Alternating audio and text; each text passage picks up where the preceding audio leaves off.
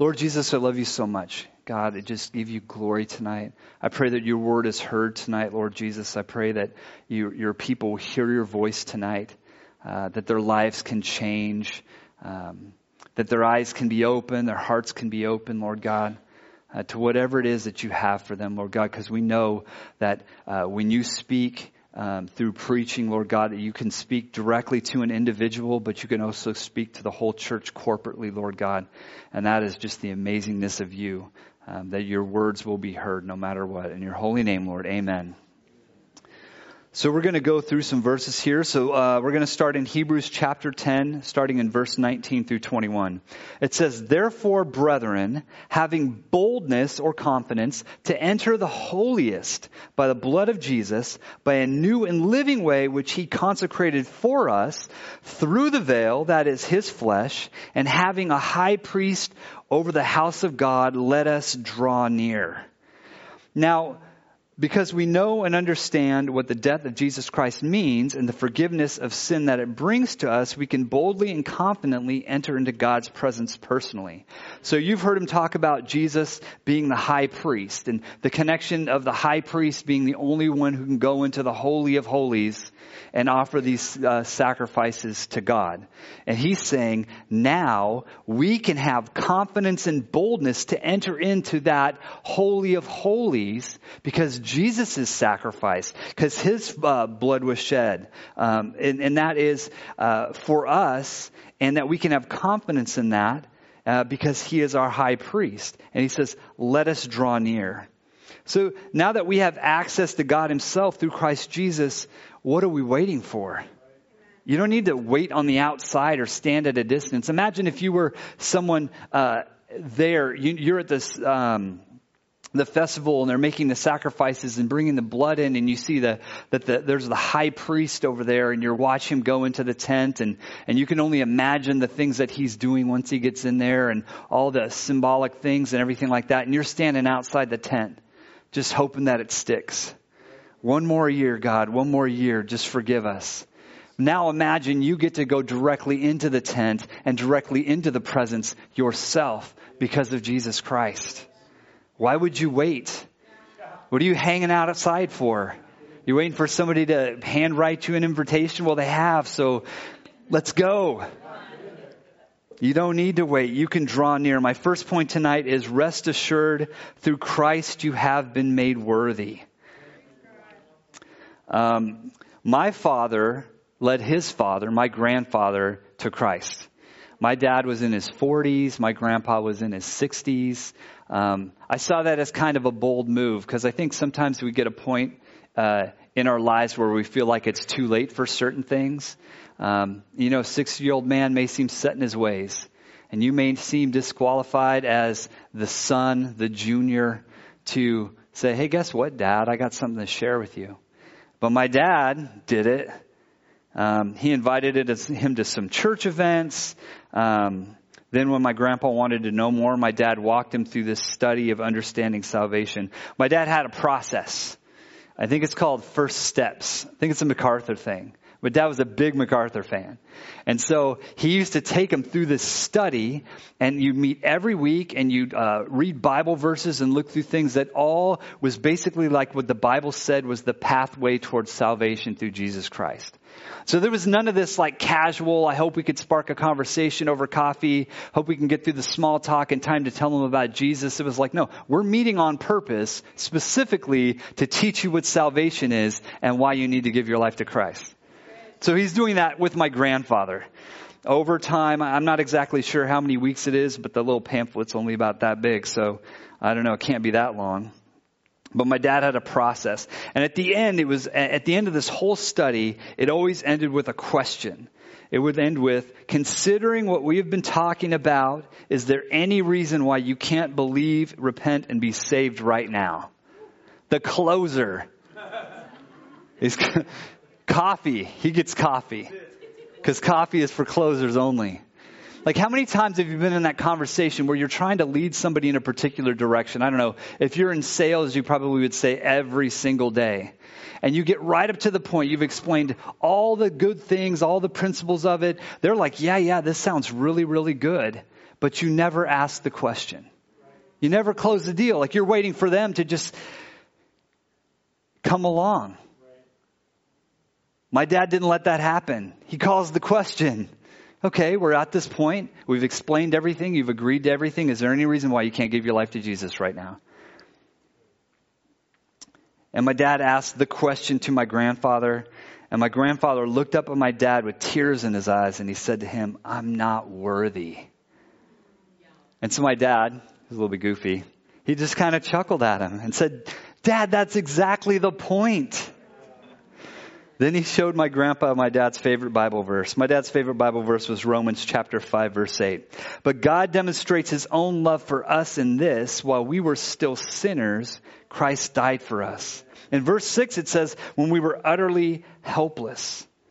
I mean, what a powerful verse of recognizing that even though you are not worthy, the blood of Jesus Christ makes you worthy. While you were an enemy of God, Christ died for you. It doesn't get much worse than that. You were his enemy, utterly helpless, and Christ died for you so that you could have reconciliation with God and have salvation through Jesus Christ. Grandpa was right. He wasn't worthy, but Jesus made him worthy through the sacrifice. It says, so draw near to God in confidence that you will be accepted into his presence because you have been saved and forgiven by the blood of Jesus Christ. Rest assured, Christ has made you worthy. Hebrews chapter 10, verse 22. Let us draw near with a true heart in full assurance of faith, having our hearts sprinkled from the evil conscience and our bodies washed pure with water. Draw near with a true heart in full assurance of faith.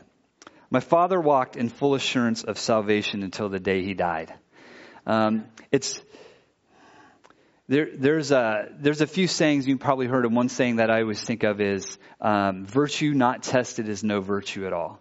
So basically that means you can say everything you want about what you would do and what you stand for, but when the pressure's on and it really counts, that's when it really matters what you do. You could say anything you want, but it doesn't really mean anything until it really counts.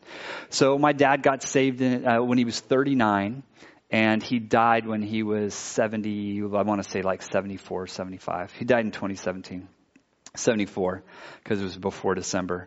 And so that last about 9 months of his life, it was that kind of downward staircase that you see. Like there's a point typically when people are going to die, unless you die suddenly, there's this point where it tips over, where from there it just never goes back up again. Something bad happens. Maybe it's a hip, or for him he had heart problems and kidney problems, and it just starts stair-stepping down. Every time they hit the hospital, it just get weaker and weaker. So that last 9 months, we knew it was coming. He knew it was coming, and he just would read his Bible, and he wanted to talk about Jesus, and he was all about it.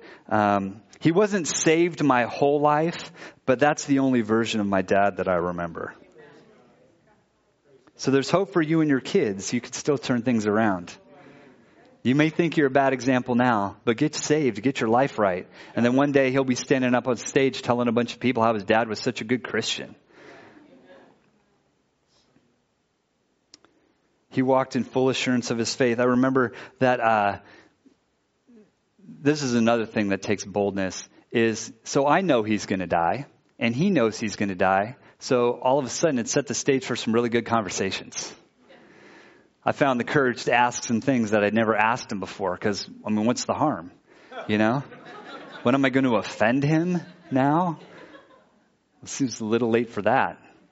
So we had these great conversations about, I would ask him hard conversations about what things were like when we were growing up, with his relationships and his job and his health and my grandparents and all sorts of things like that. At the last couple weeks, I'm planning his memorial service. He wanted me to do his memorial service. I said, you want me to give the eulogy? He's like, no, I want you to do the whole memorial service. I'm like, okay, well, let me take some notes here on my phone, because And he had it all laid out, and he knew what worship songs he wanted to sing at the thing, and he wanted to make sure that I was going to do an altar call and make sure people had an opportunity to give their life to Christ. He was all about it. Hebrews chapter 4, verse 16. Let us therefore come boldly to the throne of grace that we may obtain the mercy and find grace to help us in times of need. My father was assured of his salvation, and he was ready to go. If you've been forgiven, start believing it. Walk it in confidence and be assured of your faith. If you've been forgiven and you've given your life to Jesus Christ, walk in that. The Bible says that you are forgiven and you are saved. Jesus Christ is the most powerful thing. He created everything. And he says that you are saved because of his sacrifice, because of his blood. So walk in that. Be assured of that. Don't let anyone talk you out of your assurance of your salvation. If you have, with a true heart, accepted you are a sinner, repented and were forgiven, and received the Holy Spirit, you are saved. Amen. The book is closed. You're in it. Good job. You did it.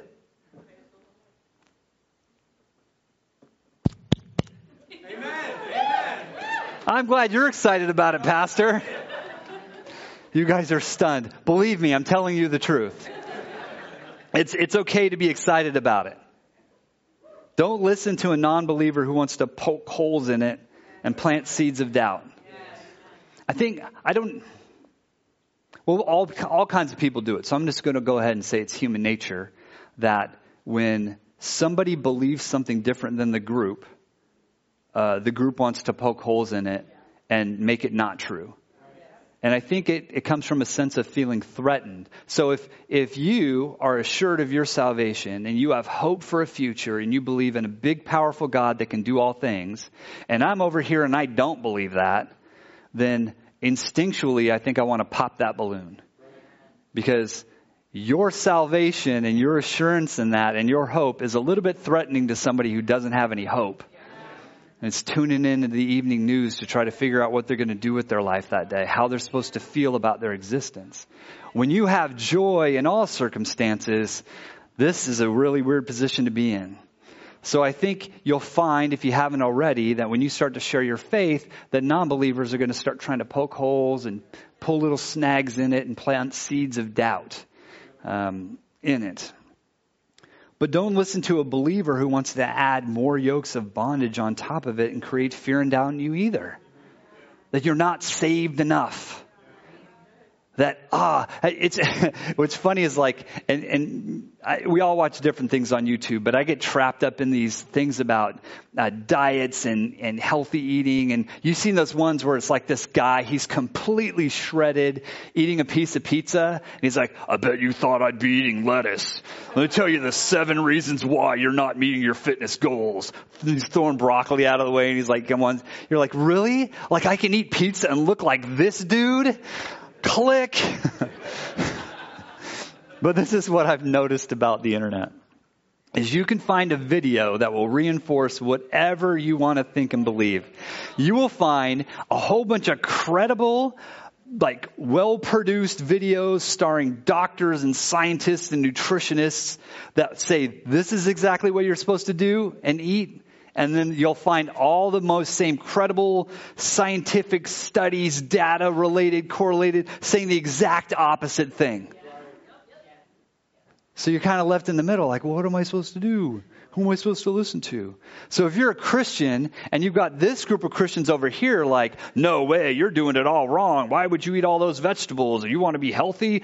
Oh, you need to eat this. And buy my pack of whatever powder that's going to make you even better. It's better than vegetables. My point is that you're going to find people like that who have deciphered some kind of special religiosity code that they think that you need to be, even more saved than you already are. And I hate that feeling of creating fear and doubt. I hate walking around after I watch 2 hours of YouTube feeling even more confused and fearful and worthless than I did when I started. I just wanted a good vegan fried rice recipe. And now I feel like I've wasted my life. It's terrible. Metaphorically, don't let that happen to you as a Christian, okay? Psalms 118:8, it is better to trust the Lord than to put confidence in man. That is a true statement, is it not? My second point is this: hold fast so that you won't be swept out to sea in the storm. Hold fast. Hold fast. It's a traditional sailor tattoo. Basically, it's a tribal tattoo. Because to me, a tribal tattoo at its core is one that is specific to a culture and has deep meaning and usually represents life's journey. Did you see that picture of with the hold fast? Yeah, see, that's a sailor's hands and the tattoo on his knuckles. Hold fast. Tattoos have been around for thousands of years and found in every culture around the world. Every time they dig up some old body, they're finding some ink pressed into the skin. I mean, the Iceman in wherever they found that Iceman dude and defrosted him. Egyptians. Somehow, on islands strewn thousands of miles apart all over the oceans, everybody seemed to figure out the tattoo thing.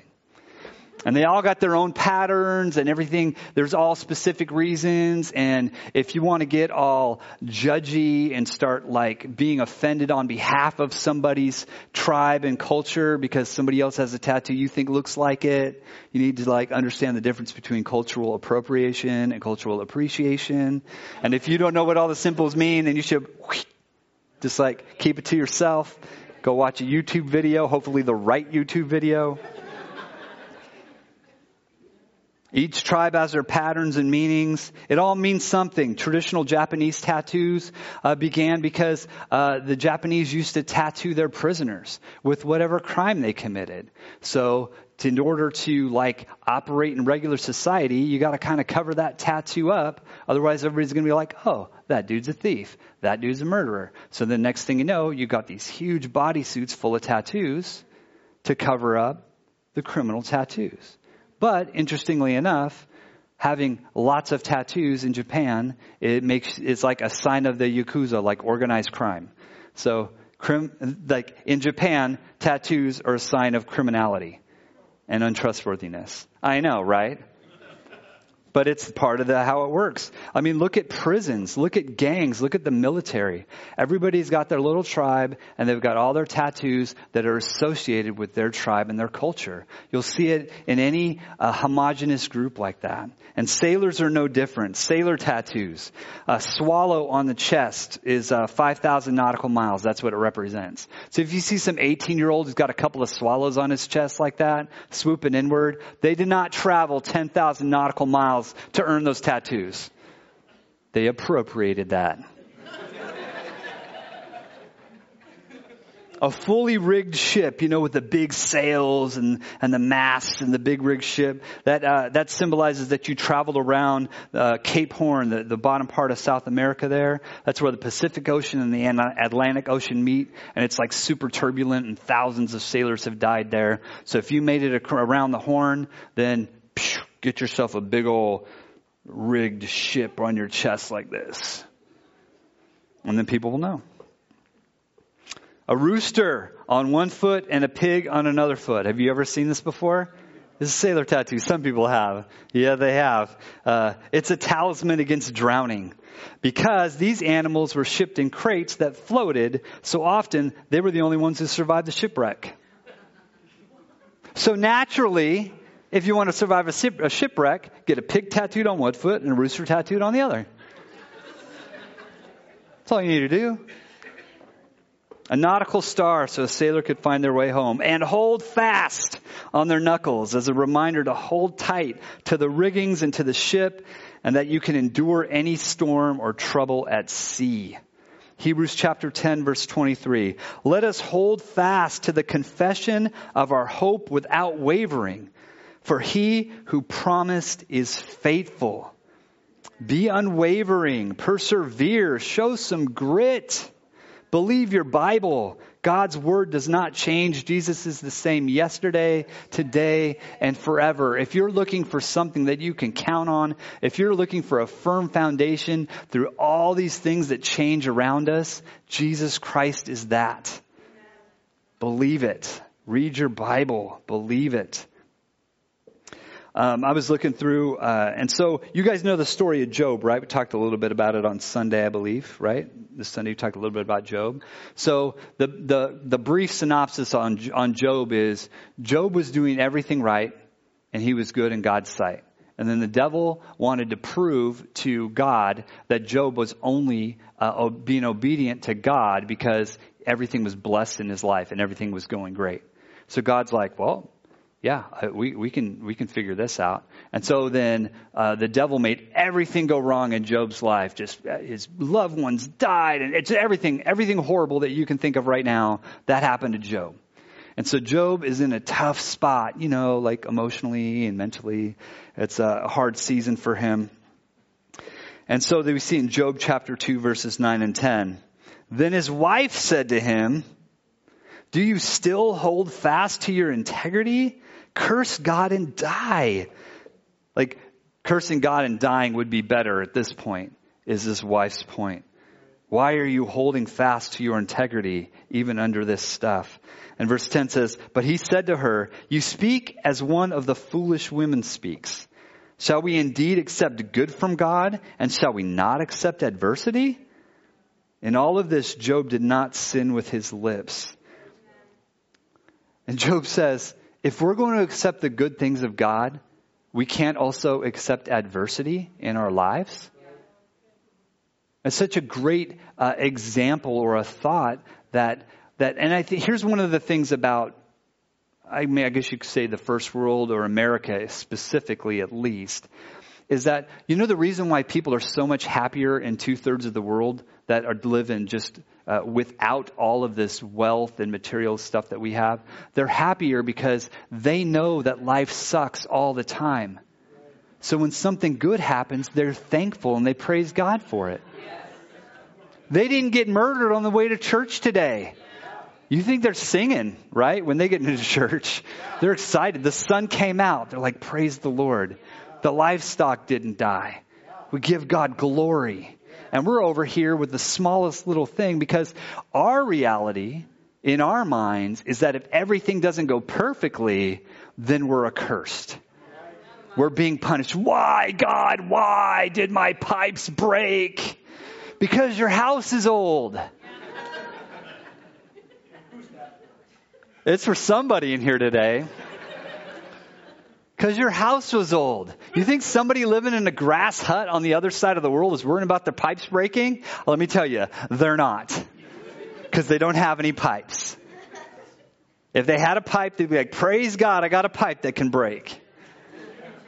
We get our perspective shifted. We're not paying attention. The storms will come. So tattoo God's promises on your heart and you will emerge stronger. Do you realize when you go through hard things, you come out stronger?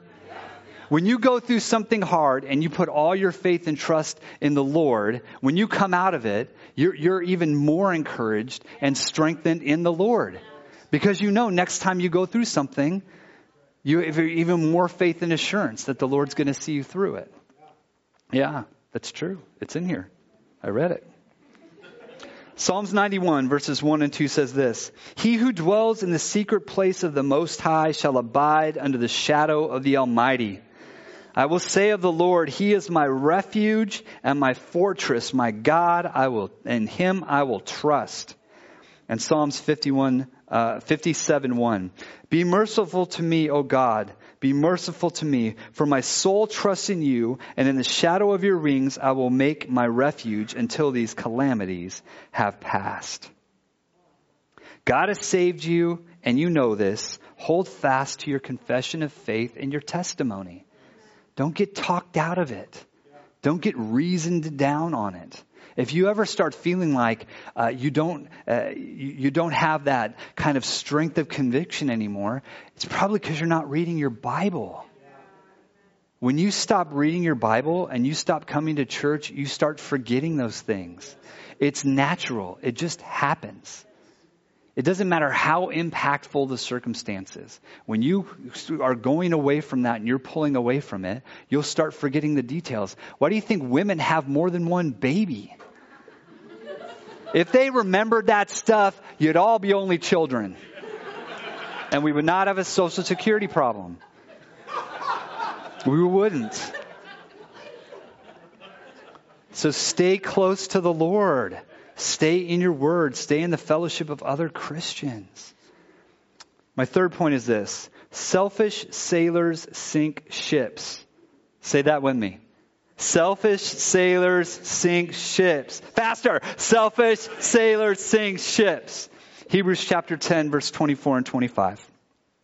And let us consider one another in order to stir up love and good works, not forsaking the assembly of ourselves together as in the manner of some, but exhorting one another, and so much more as you see the day approaching. Sailing a ship or serving the Lord in a church takes teamwork for us to survive the storms. You can't pilot the ship alone. Even if you're Captain Jack Sparrow, you still need to take some unwitting accomplice with you on the ship if you're going to steal it. Am I the only one who saw that movie? No? I think it's PG-13. Don't judge me. It's a good movie. He's got a sparrow tattoo. What do you think that means? 5,000 nautical miles. You need to re-listen to this when we get back. You can't do it alone. I know we have this kind of lone wolf solitary culture in America, but I'll tell you why that is. Because we got hurt. We are not designed to be alone. We're designed to be in groups. We're designed to support each other in a social structure. That's how God created us. The reason why we all just want to be loners and alone is because we've all been hurt and we don't want to get hurt again. So if you have that loner frame of mind and mentality, figure out how you got hurt and give it to the Lord. Because you need to get healed and then come back into community. We're not designed to be alone. And you can't pilot the ship by yourself. Ecclesiastes chapter 4, verses 9 through 12.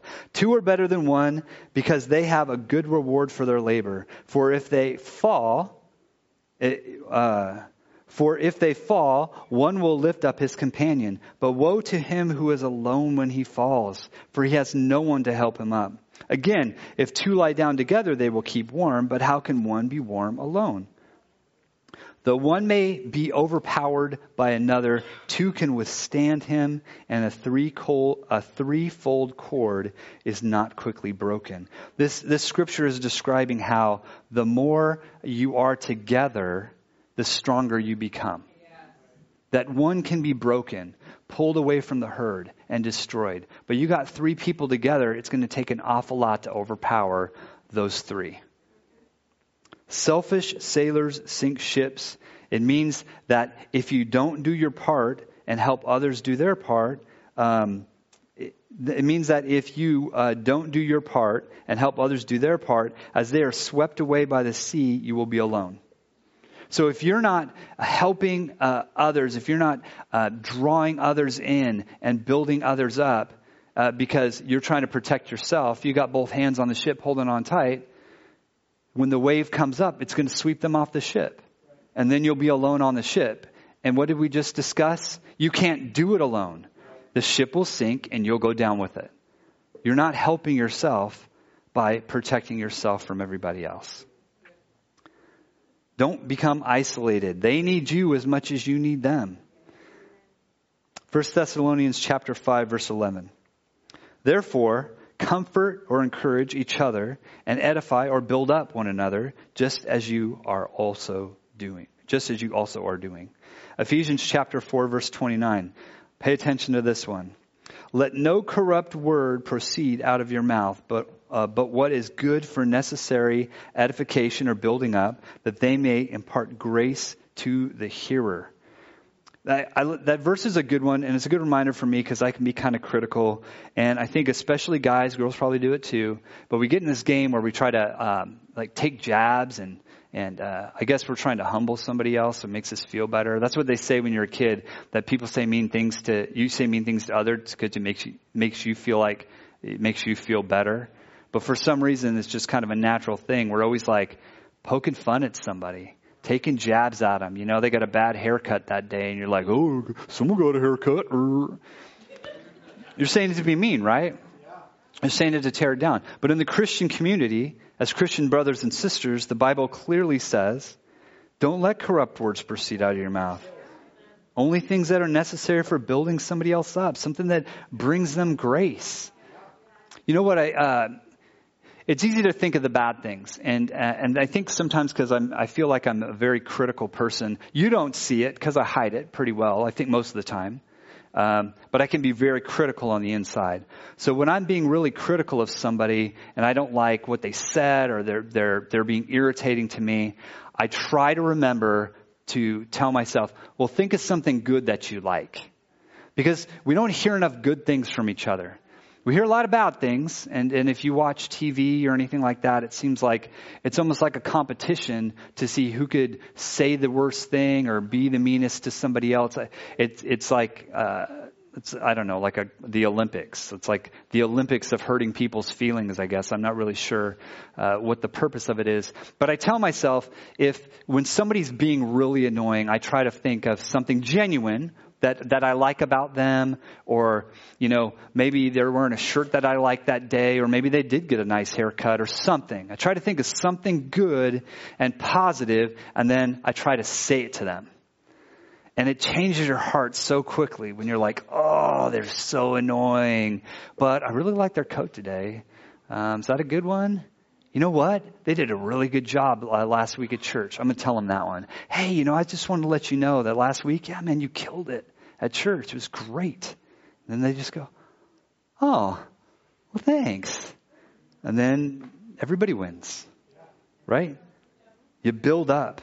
Proverbs 12:25 says, anxiety in the heart of man causes depression, but a good word makes it glad. I'm willing to bet that most people that you see that are walking around being upset or annoyed or grumbly are hurting. And they could really use you saying something nice to them. At the store, well, maybe not now at the store because you probably get attacked for, trying to get too close to somebody without wearing a mask. But when this all ends, and before this, you can see somebody like, frustrated at the store or stomping around or angry in line, and you could give them a good word and say something nice and assume that they're not just trying to be mean, but that they're hurting. Good word. We should do that to each other in church. Build each other up. Give each other encouraging words. But there is an axiom that sailors say too that says one hand for you and one hand for the ship. This means that for you to help your shipmate, you must be holding fast to the ship first. So imagine this, right? You're not holding on to your ship. You're not grounded. You're not ready to go. And your buddy's about to get swept off the ship. So you reach out and grab them. Where do you think you're going? Whoop, right off the ship. So you need to be holding on already. You're already holding on and grounded. And then when your buddy's going to go off the course, off the wrong way, you can reach out and grab them. And now you're anchored and you're holding fast. That's the only way you're going to help them. You're not going to help them by being off the rails yourself. You're not going to be able to help your buddy out of his awful situation if you're not squared away your heart with the Lord first. Think of it like the human chain. This thing is something, I love this idea. I don't know who thought of it, but I see it happen time and again when somebody is drowning out in the ocean or they're like stuck in a raging river and you get like 20 people to all like join together for the same cause, arm in arm, hand in hand, this big human chain to reach out and save somebody. Any one of those people individually is going to be swept out and become a victim themselves. But because they're anchored together and someone is rooted on firm soil on the beach or wherever on the riverbank, and they're all holding together, they can all save somebody else. But if they're not holding together, if they're not staying together as a team and working together, they're all going to be lost. They'd all be swept away in the storm. First, you must be grounded in the truth. Read your Bible. Stay in the church community. You can't expect it to stay grounded if you're floating out there in the world. You're going to keep floating further away. You're going to start forgetting more and more of what God's promises were for you. Stay together. Hold fast to each other. And then that way you can pull other people in too. So our verse today, Hebrews chapter 10, verse 19 through 25 says this. Therefore, brethren, having boldness or confidence to enter the holiest by the blood of Jesus, by a new and living way, which he consecrated for us through the veil, that is, his flesh, and having a high priest over the house of God, let us draw near with a true heart in full assurance of faith, having our hearts sprinkled from the evil conscience and our bodies washed with pure water. Let us hold fast to the confession of our hope without wavering. For he who promised is faithful. And let us consider one another in order to stir up love and good works, not forsaking the assembly of ourselves together, as in the manner of some, but exhorting one another, as so much more as you see the day approaching. Jesus is coming back soon. Are you ready? It's closer now than it's ever been. It is. It's closer now than it's ever been. Are you ready? So considering what we've been talking about, is there any reason that you can't believe, repent, and be saved right now? Why don't you bow your heads? There's no better time than in church with a bunch of believers to give your life to Jesus Christ. So if you're here in this place today and you're getting swept out to sea and you need to give your life to Jesus Christ and need to be forgiven and want to repent of that, this is your place. First time, never done it before, but tonight's your night. If that's you and you want to give your life to Jesus Christ, we want to pray with you. So if that's you, just raise your hand at me and let me know that's you today. You want to give your life to Jesus. First time ever. And maybe you're in this place today and you've been feeling swept out. You've been feeling adrift and you need to come back to the Lord Jesus Christ today. Your life's been off the rails and you need to come back to the Lord today. Make today your day. Make today the day that you come back to the Lord. Come back to the community of faith. Hold fast to the promises He's given you. If that's you today, then you need to do that today. Do not delay. Let's pray. Lord God, we love you so much. Lord God, we just thank you so much for your forgiveness and your grace, Lord God. We know we can't do it without you. Give us the strength to hold fast, Lord God. And remember the hope and assurance we have in you. In your holy name, Lord. Amen. Amen. Thank you. Go get your kids. Hey, we want to thank you so much for being online with us today. I want to remind you, if you're not a follower on Facebook, please like our page on YouTube. Please subscribe. Follow us on Twitter. Tell all your friends. Continue to watch online. We thank you for watching. We love you so much. Have a great day.